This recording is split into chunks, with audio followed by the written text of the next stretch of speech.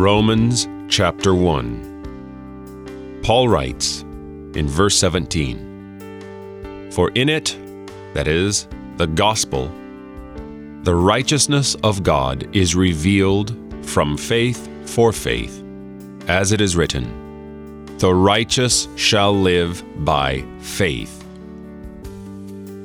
This is the phrase which jump-started the Reformation. It is this phrase that reminds us how we live in this world. We have faith that God exists. We see the evidence around us because we've been convinced that He exists.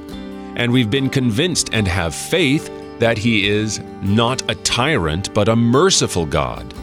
And we have faith and we are confident that He has saved us by the sending and sacrificing of His Son Jesus Christ upon the cross.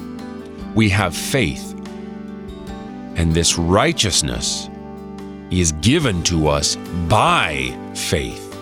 Therefore, the righteous live by faith.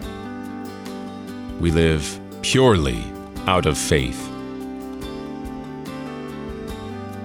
You're listening to Oratio, part of your morning drive for the soul, here on Worldwide KFUO. Christ for you, anytime, anywhere.